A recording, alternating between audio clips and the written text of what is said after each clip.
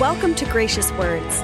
Gracious Words is taken from the weekly women's Bible study taught by Cheryl Broderson at Calvary Chapel, Costa Mesa, California. We behold your glory, God, in the face of Christ. It shows us who you are, revealing who you are. Today we will see the cost of Israel's defeat. It paralyzed them and made them doubt God's love, power, and promises. It brought them into a depression and mourning because they were left hopeless without a purpose and a cause. Today we'll see God's faithfulness to them as He shows them the cure for defeat. We will come before you, Lord, in wonder.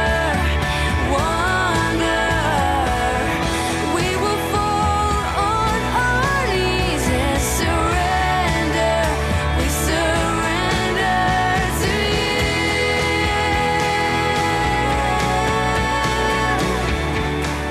And now here is part 3 of Cheryl's message titled, The Cause, Cost, and Cure for Defeat. So you have that throughout the Bible. It often tell you the end story, the scenario, and then the next chapter will bring out the details. So here in verse 1, we have the first cause.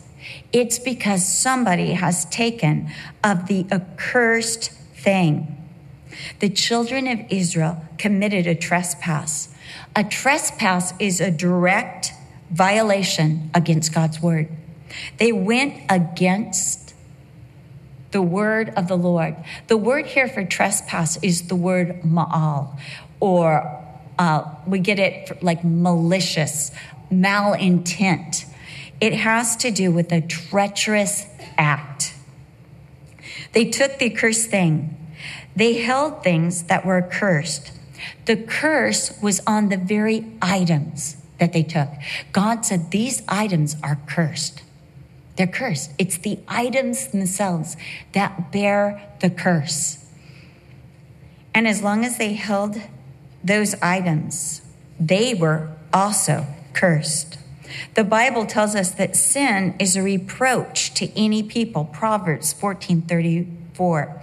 And even though the children of Israel were unaware, the sin was still there. And the repercussions of that sin were still occurring. The curse was in the camp of Israel. God saw it, and He could not bless Israel. He could not prosper Israel. He couldn't bring Israel into the promised land as long as the curse remained in the camp and on the camp. Again, it was a direct violation of God's word to Israel. They had been commanded. They had been warned.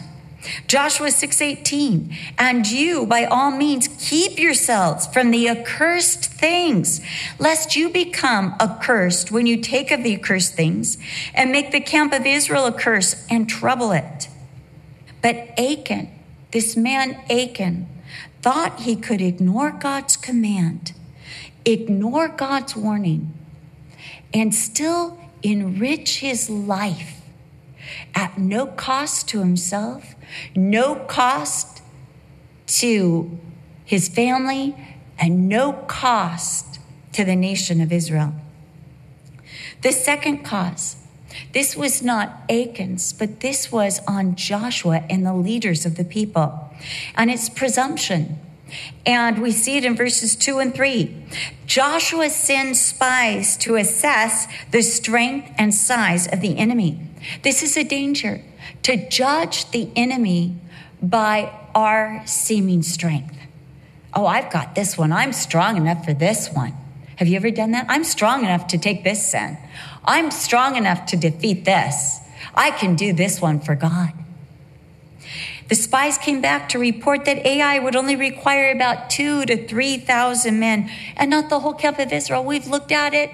It's nothing compared to Jericho. I mean, Jericho was big. It was strong. We needed God on that one. But this one, we can do it for God. That's presumption. Joshua relied on the word of the spies rather than seeking the word of the Lord. In Joshua 5, because Joshua felt overwhelmed by Jericho, he was seeking the Lord, and he's walking. And the commander of the Lord's army appears to him and says, "Follow me." Remember, Joshua says, "Are you for us or are you for your enemy?" And the commander of the Lord's army says, "No, but I've come as the commander of the Lord's army to lead you into all the promises." This is the way into the promises, by following the commander. But now they're saying, we don't need the commander. We just need like 2,000 to 3,000 men, and we've got this taken care of. But God has the plan for victory. In 2 Corinthians 2:14, Paul says, "Now thanks be to God who always leads us in triumph in Christ, and through us diffuses the fragrance of his knowledge in every place." The victory is by following, not by leading, but by following, by seeking out the plan of God and getting into the plan. You know, prayer, we often think of prayer as getting our will accomplished, as, all right, God, this is what I want. Now follow me. But you know what prayer is? Prayer is opening our eyes to the commander and bringing us into the plans and purposes of God. It's that alignment of getting us behind the Lord. But this is presumption.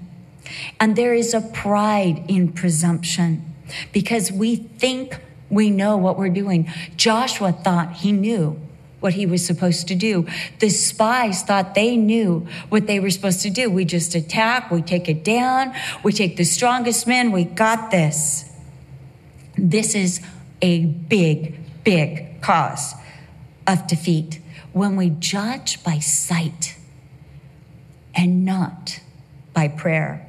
When we do not seek the leading of the Lord and we forget or neglect to even ask for his plan, for his ways.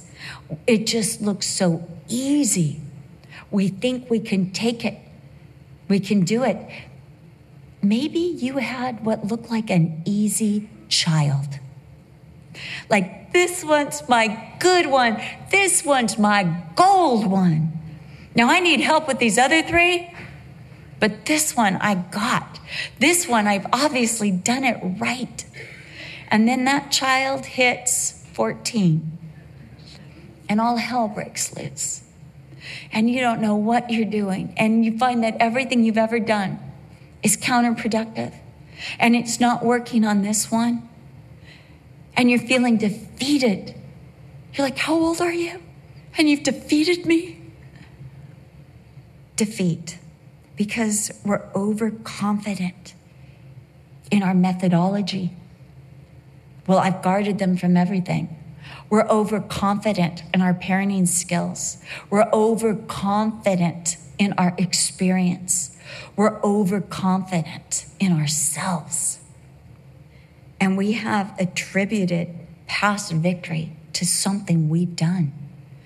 I think of the church of Laodicea, and Jesus says, you're lukewarm. Because you think you're rich, we're full, and we have need of nothing. And you haven't come to me for your clothing. You haven't come to me for your perspective. You haven't come to me for your nourishment and your sustenance. And I'm challenging you to buy and to come to me for everything, lest I spew you out and have nothing to do with you.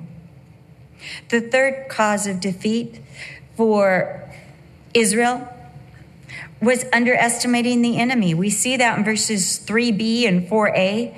Ai looked small. It was not as big, fortified, strong by appearance as Jericho. This one they thought they could easily handle. They didn't think they needed God's help. It's so little. They didn't think they needed God's battle plan. They didn't think they needed the full force of Israel. I don't need my brothers and sisters for this one. I can do this one all by myself. And they judged by their sight rather than by God's perspective. They measured the enemy against their own self-image. We're warriors. We've got the promises. We're going forward. You see, you can have the promises of God, but you have to be led by God, by Jesus, by Joshua, into the promises. There's never a time that we deserve any of the promises of God. They are all ours only through Jesus. Peter made this mistake of underestimating the enemy. When Jesus told him that he and all the other disciples were going to fall prey to the enemy. And Peter looks at him and says, Jesus, not me. I can see it with these guys. I've been a little suspicious of John myself, but I've got this one. I'll die for you. I'm ready just to give my whole life for you. And Jesus says to Peter, in Luke chapter 22, verse 31, he says, Peter, he says, actually, Simon, Simon, Satan has asked for you by name that he may sift you like wheat. You don't know what you're up against, Simon. You don't know how strong the enemy is or how destructive his plans are for you. But then Jesus said, but Simon, I've prayed for you that your faith would not fail. And when you are restored, when you're cured, strengthen your brethren. There's a cost. Well, and that's why Peter would tell us in 1 Peter 5:8, don't underestimate the devil. He goes about as a roaring lion, seeking those he could devour. Peter learned not to underestimate the enemy, something we need to learn, lest we suffer defeat. Here's the cost of defeat, verses 4-9. This is what we see with Joshua and Israel. We see in verse 4, they fled before the men of Ai. You see, when we are defeated, when we're holding on to sin, when we're walking in presumption, when we're underestimating the enemy, it will end up that we will be fleeing from the enemy. We'll constantly feel pursued. I have met people that say they don't pray about certain things because Satan comes after them when they pray about that thing. And you're like, are you kidding me? You're more interested in your comforts than a soul being saved? I had this one girl that came to me. She went to counsel with me. And she's like, you know what? I had these roommates at Bible college, and I just felt something like about them that I don't think they were spiritual enough. So I moved out of that room. And then I moved to another room. And again, there was just this one chick. And I thought, no, her heart's not right. So I asked for another room. Now I'm in my third room, and I'm telling you, I'm just feeling something. What do you think I should do? And I looked at her and I said, repent. Repent for your pride. Repent for wanting to live in your comforts and have an easy life. Repent for not going to battle with Jesus Christ for the souls of those girls in that room. Repent for not loving them enough to stay there and to fight for their souls and to fight for their hearts and to win them to Jesus. Repent. And she's like, whoa, is there someone else I could talk to at the church? I don't want to live my life looking over my shoulder like, what's the devil doing now and how close is he? I don't want to feel the devil's breath on my back. That's not how I want to live my Christian life, always being pursued, always on the defensive. Like, what's the world doing now to us? No, I want to say, how is the gospel advancing? That's how I want to live my life. They were in retreat and they were afraid. Part of the cost of defeat is to feel pursued and afraid. If you feel afraid and pursued, if fear is dominating your life, you need to take inventory. You need to find the cause of the defeat. Next, loss. Verses 5-6. There was the loss of life. 36 men of Israel died. Now they were totally disillusioned by this. They had fought against Jericho and not one life was lost. They had fought against Og and Bashan. Not one life was lost. But now 36 valiant men, 36 men who volunteered to go against Ai are dead. We're talking friends, comrades, fathers, sons, now lie dead on the battlefield. There's a loss of ground. They were chased away from the gate of Ai all the way to Shebarim and struck down on the descent. It was all going downhill, and they kept being picked off. There was a loss of leverage. They lost the advantage over the enemy. The enemy had been scared, and now the enemy's like, they're not that strong. Their God's not that strong. We don't have to be defeated. We don't have to give in. There's a loss of courage in Israel. The hearts of the people melted and became like water. The spirit of the people was discouraged. They had lost lives, they had lost land, and they had lost leverage to the little city of Ai. And the thought is, if we can't even win this little city, how are we supposed to have all the promises of God? If I'm suffering a loss here from this little thing that keeps defeating me, how can I possibly claim all the promises of God? There was a loss of reputation before the enemies. Verse 9, the enemies were hearing, Israel's a loser. They're not that great. Don't be intimidated by the Red Sea anymore. So they had a loss of reputation. After Jericho, after Og, Bashan, the Red Sea, the people of the land were quaking in fear because they knew that God was going with them. And then there was the loss of God's blessing upon them. God couldn't bless them as long as sin was there. Oh, the sense of the loss of God's blessing. That I'm not sure whether I'm going to be fruitful. I love Paul's prayer in Colossians that we might be fruitful in every good work, that no matter what we do, we can count that God's going to prosper it and use it, the blessing of God. The blessing of God that says all things work together for the good of those who love God and called according to his purpose. That absolute blessing, that assurity that no matter how bad it is, God's going to bring something good out of it. I love the blessing of God. I don't want to live my life without that blessing. I love the blessing of God, but also the presence of God. Verse 12. They had the loss of the presence of God. God couldn't walk with them. Oh, I don't know what it would be to not walk with God. I remember one year of my life, my first year of college, walking in disobedience and sensing that God wasn't with me. And that sense of vulnerability, sensing that Satan could beat me up and take me down at any moment. It was horrific. Then the next cost of defeat, doubt, paralysis, and depression. We read verses 6-9 that Joshua tore his clothes and fell to the earth before the ark of the Lord until evening. He couldn't move. He was unable to talk, to do anything. He was just there on his face before the ark. There was no place to go. Israel could not advance, but they couldn't go back. They had crossed a river. They had crossed a wilderness. They had crossed a sea.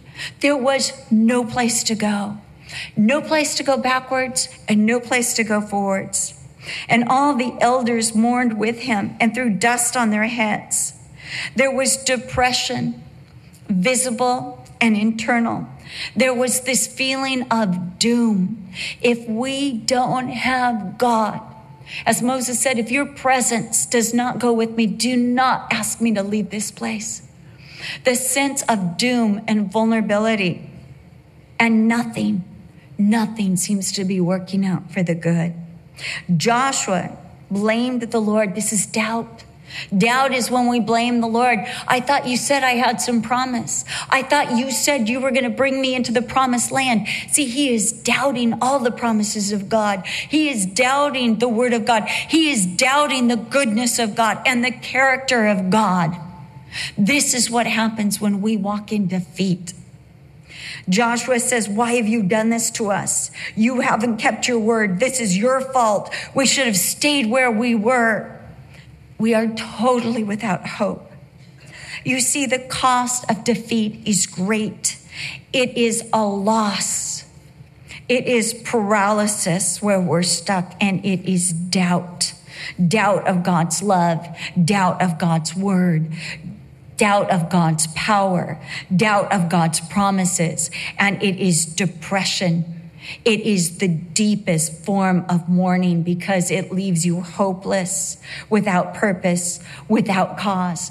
If our cause is not to come in and inherit the promises of God, then why are we here? And what is life about? There is no reason to live. That is defeat. Do you feel it? Yes. Now let's go to the cure. Verse 10. I love verse 10. Because I'm telling you, when I've been in these places of defeat, I've heard this, get up. And I like the exclamation mark after get up, like, get up. Get up. There's a cause for this. There's a reason for this. Get up. And the next thing is sanctify yourself. Get up. God says, why are you lying on your face? Quit blaming me. This is not my problem. This is your problem. You need to do something about the real issue, because the issue is in the camp of Israel. It's on your side, not my side. I'm righteous. I'm perfect. I'm loving. I want to give you the promises. I'm all powerful. But there's this separation that you've allowed between yourself and me, and I cannot bless, and my presence can't go with you. Do something about the problem. In verses 11 and 12, sanctify yourself, seek the Lord. God has the answer for our defeat. And here God revealed to Joshua the reason for defeat. It wasn't that when Joshua, when God said, get up, sanctify yourself, it wasn't like God said, guess what the reason is? Guess. No, God's like, there's a reason. There's sin in the camp. And I want you to get to the sin. God wants to lead us in victory. He wants to help us get out. I have to say, those prayer times where they say, just confess your sin, and it's like 10 minutes and it's 12 minutes. It's like, I think I've really covered birth on up. I believe that sin is obvious, that God will bring it. The moment we say it, it comes. Because the Holy Spirit is more interested in getting rid of this sin than we are in getting rid of it.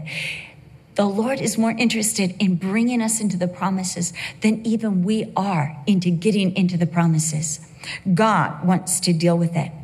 So God reveals to Joshua the reason for defeat. Israel sinned chata, which is the Hebrew word for sin, and it means to miss the mark. It's the same as the New Testament word hamatia, which means to miss the mark. Israel missed the mark.